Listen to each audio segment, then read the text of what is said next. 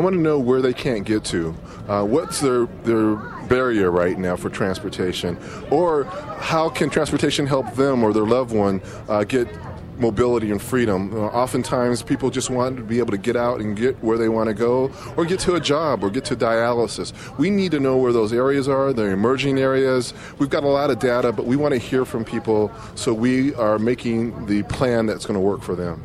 How much time will people have to give input? Does it end with these meetings, or are you going to be seeking input for a while? We're going to be seeking input for a while. This is a kickoff for the next 3 months. We're going to be out in all the counties, Wayne, Oakland, Macomb, Washtenaw, the city of Detroit, and we're going to be, engaging people. And if you can't make a meeting, you can go online and interact with the technical tools that we have available.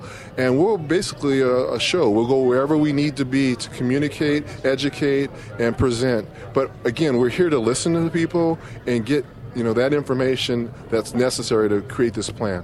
What will you do with the input? Well, we're going to incorporate it.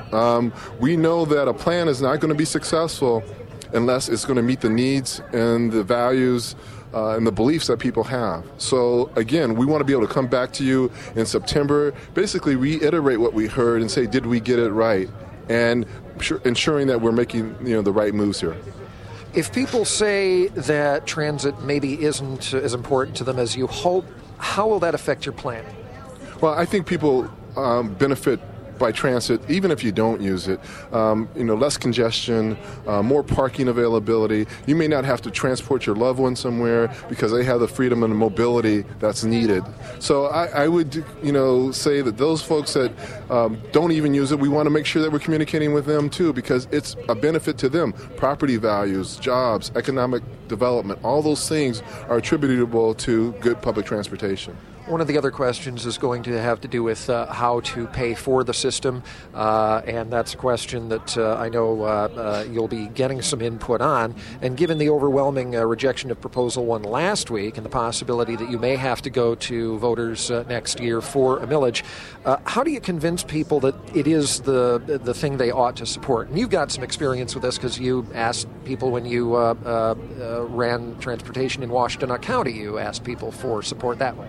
You got to take it to the streets. You got to talk to people. You got to hear what they are wanting, what they're not getting, and you got to help them imagine what is possible. So I think one thing that we offer in this process is ongoing communication, dialogue, a way in which to receive information so we can make sure what we're putting together is meeting their needs. I think once people are listened to and heard, I think it makes it easier to break down those barriers. Yes, we're going to have to invest. Yes, there's going to be a cost. Nobody's hiding from that. But at the same time, we have to do something different. We are way behind, and we need to get back on track. What's put you behind?